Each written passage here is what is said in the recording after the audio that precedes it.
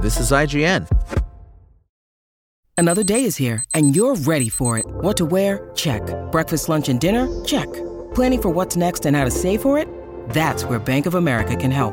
For your financial to-dos, Bank of America has experts ready to help get you closer to your goals. Get started at one of our local financial centers or 24/7 in our mobile banking app. Find a location near you at bankofamerica.com/talktous. What would you like the power to do? Mobile banking requires downloading the app and is only available for select devices. Message and data rates may apply. Bank of America N.A., member FDIC. Mortal Kombat 1's aggressive monetization has once again come under fire from players after Nintendo spilled the beans on the standalone price of the Omni-Man DLC character. The Nintendo eShop currently displays the $7.99 price of Omni-Man, who arrives in Mortal Kombat 1 as a standalone purchase later this week after his early access arrival as part of Combat Pack 1. Players of the full-price $70 fighting game were quick to point out that Omni-Man's price, which cements publisher Warner Bros. Games' strategy of setting characters at $7.99, is further evidence of Mortal Kombat 1's wild monetization. Omni-Man, who of course comes complete with eye-catching fatalities lifted from the Invincible Amazon Prime series, is cheaper than the recently released and highly controversial Halloween fatality, which cost $10.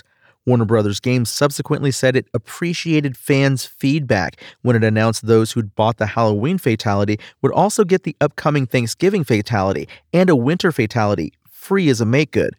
Making matters worse, Warner Bros. Games is currently selling the Omni-Man announcer pack, voiced by J.K. Simmons, for 1,000 Dragon Crystals. That's another $10 on top, even for those who bought the $39.99 Combat Pack 1, and it's more expensive than Omni-Man himself.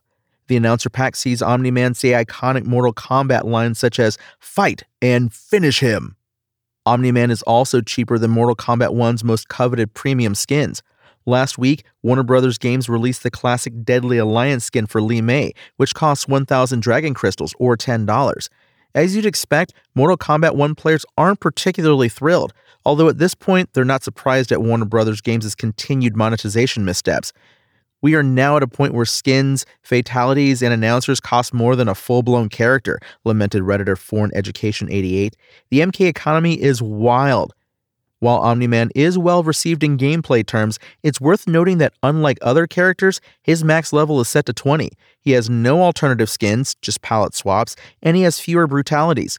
IGN has also reported on Anthony Starr, who plays Homelander in Amazon Prime show The Boys, confirming he is not voicing the famous supervillain in Mortal Kombat 1, much to the disappointment of fans.